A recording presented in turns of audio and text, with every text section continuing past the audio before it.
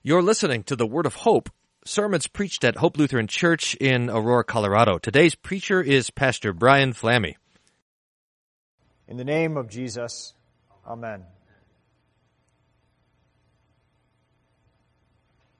Jesus said, "See, we are going up to Jerusalem, and the Son of Man will be delivered over to the chief priests and the scribes. And they will condemn him to death and deliver him to the Gentiles. And they will mock him and spit on him and flog him and kill him. And after 3 days, he will rise." Jesus spoke these words shortly before his anointing at Bethany. And no greater nor more beautiful words can be spoken to sinners. But these words cannot be comprehended apart from faith. Our human reason and our wisdom, they can only receive these words with confusion, with astonishment, and dread.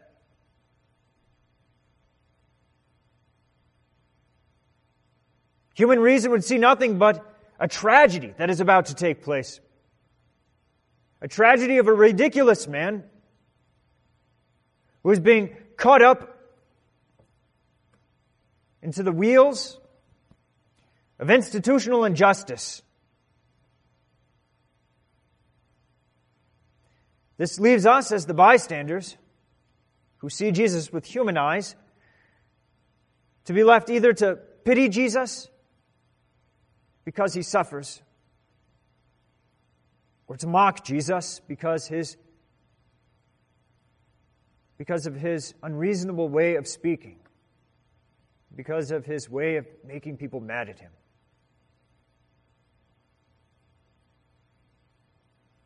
And yet St. Paul writes, "The word of the cross is folly to those who are perishing, but to us who are being saved, it is the power of God." By faith we know that Jesus' suffering is not pointless. It is not empty. We don't feel sorry for Jesus when he goes to the cross and when he speaks about his cross, as if everything is somehow going wrong for him. Instead, by faith, we witness God's love for sinners. That for our sake, God made Jesus to be sin who knew no sin, so that in him we might become the righteousness of God. By faith, we cling to these words of Jesus' passion. Passion meaning his suffering. By faith, we cling to them as our treasure. As the word of the cross, as these words of death and burial settle upon our hearts, the fact is that Jesus would want you to know peace. He would want you to know that his blood is purchasing an eternal end to God's anger against sin, against your sin.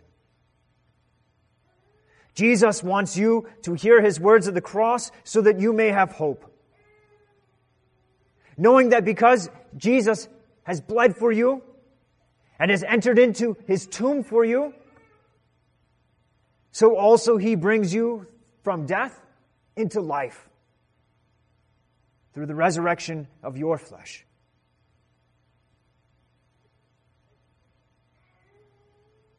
Let this be our focus these next few weeks as we meditate upon the passion of Jesus according to St. Mark.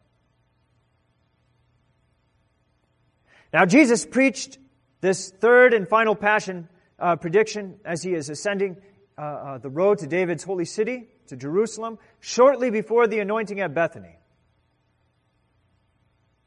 But we find in Mark's Gospel it actually stands right before the beginning of the events of Maundy Thursday. It's out of order, and I think that's fine.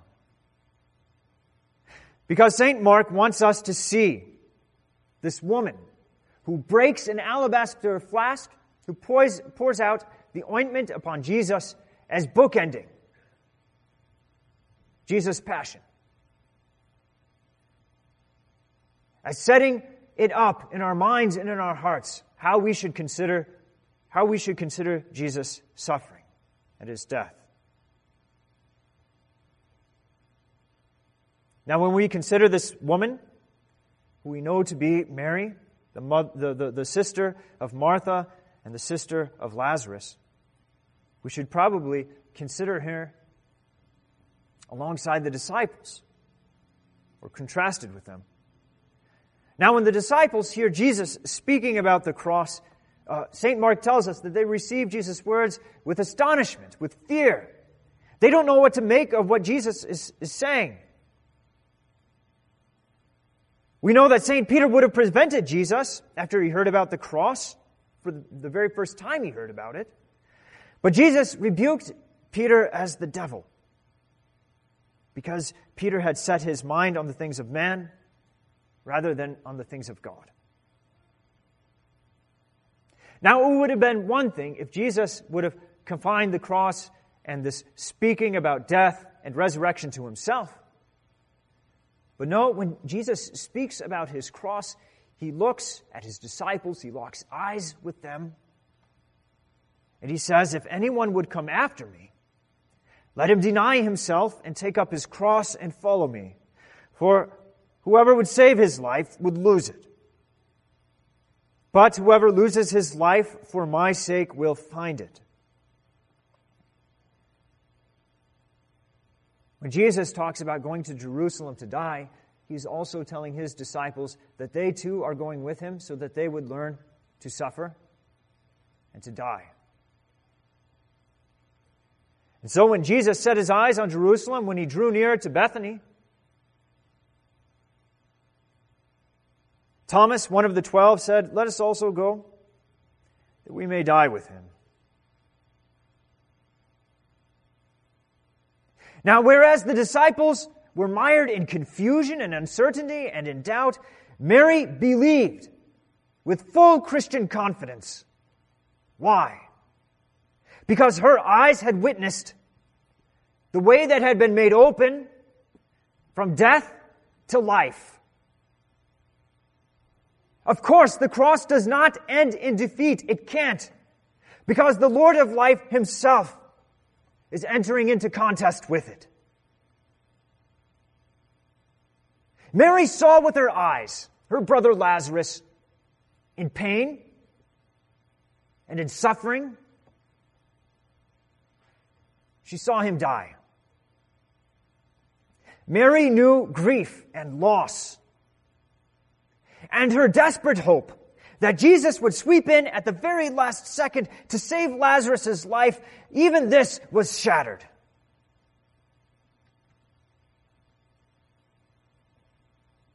That's because Jesus wanted her to have something better. Something that she nor any other sinner could imagine. By bringing Lazarus out of the tomb, Jesus showed Mary that he can bring life from death. So when Jesus says that he must be crucified and die to be raised on the third day, to give his life as a ransom for many, Mary remembered her brother Lazarus, and she believed.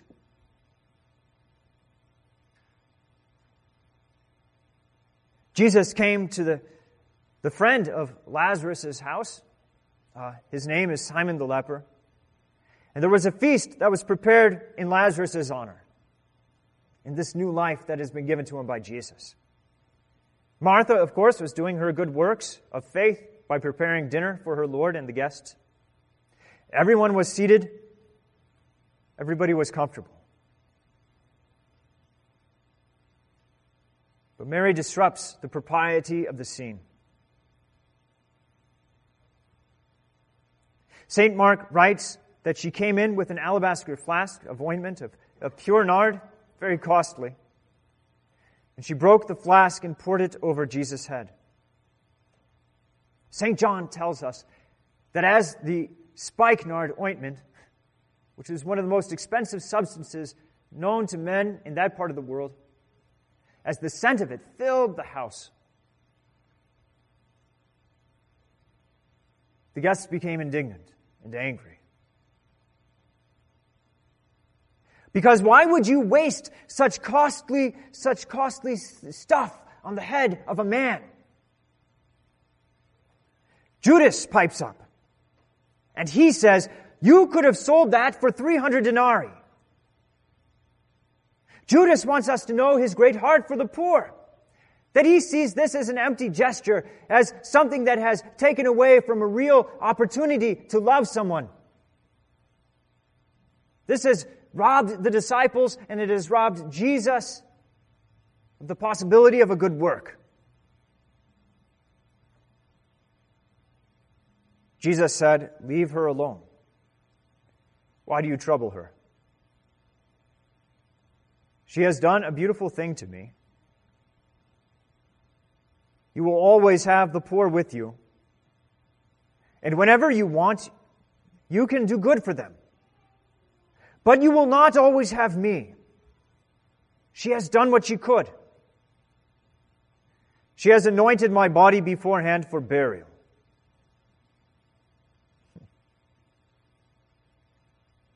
What is more beautiful than feeding the poor? What is more beautiful than providing for those who have nothing? The world would look at you and say nothing at all. In fact, this is exactly how you justify yourself before your fellow brothers and how you justify yourself even before God in heaven. That's how you prove your righteousness. But this is the opinion of a world that knows nothing of their sin, nor the eternal punishment that they deserve because of their sin. The opinion of the law would try to have us purchase back God's smiling face by giving our money to the poor. But it is not enough. Our sins remain with us. We cannot atone for them.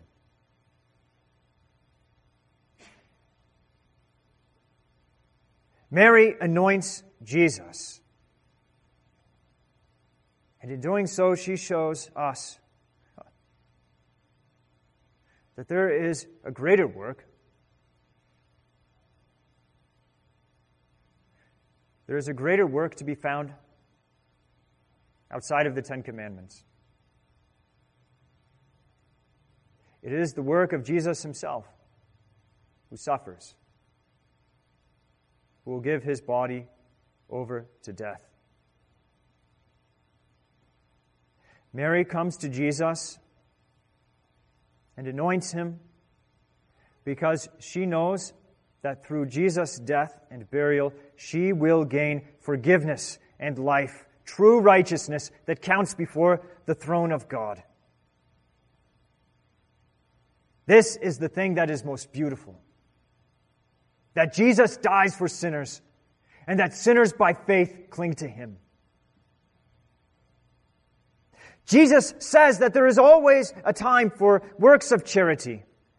But these works of charity and love must end where Christ's work of justifying sinners begins. Where faith sees Jesus extended upon the cross, or being placed into the tomb,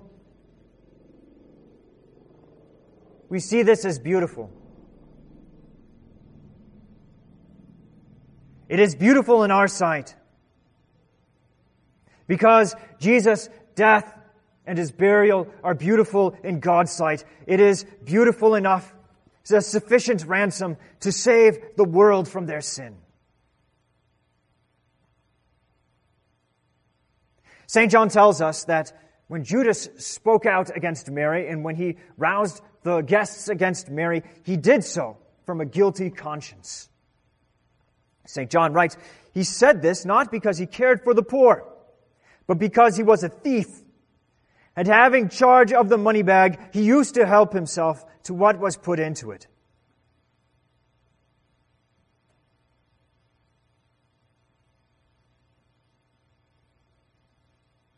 Was Mary any less a sinner? Was she somehow proving herself to be a more righteous person than Judas? No.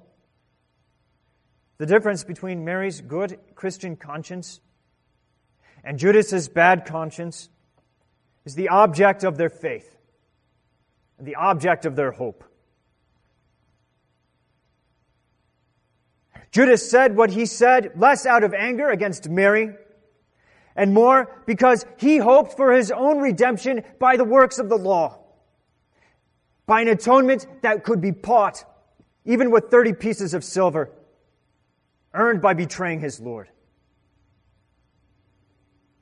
But even if he had the chance to try to do that with his money, it wouldn't have mattered. The bad conscience, though it strives after nothing but works, in the end, it is left with its guilt. Mary, on the other hand, she refused to look at her works. She refused to try to find her peace with God by spending money on the poor so that she could buy her salvation. Instead, she looked to Jesus.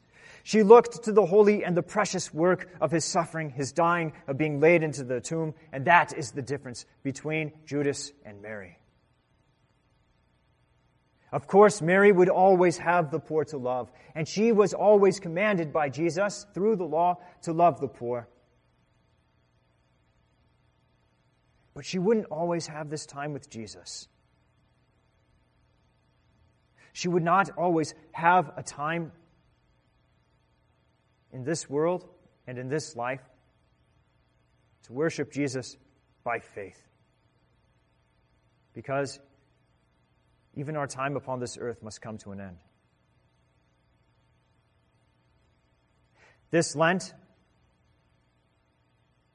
as we learn from St. Mark, how the death of Jesus is beautiful,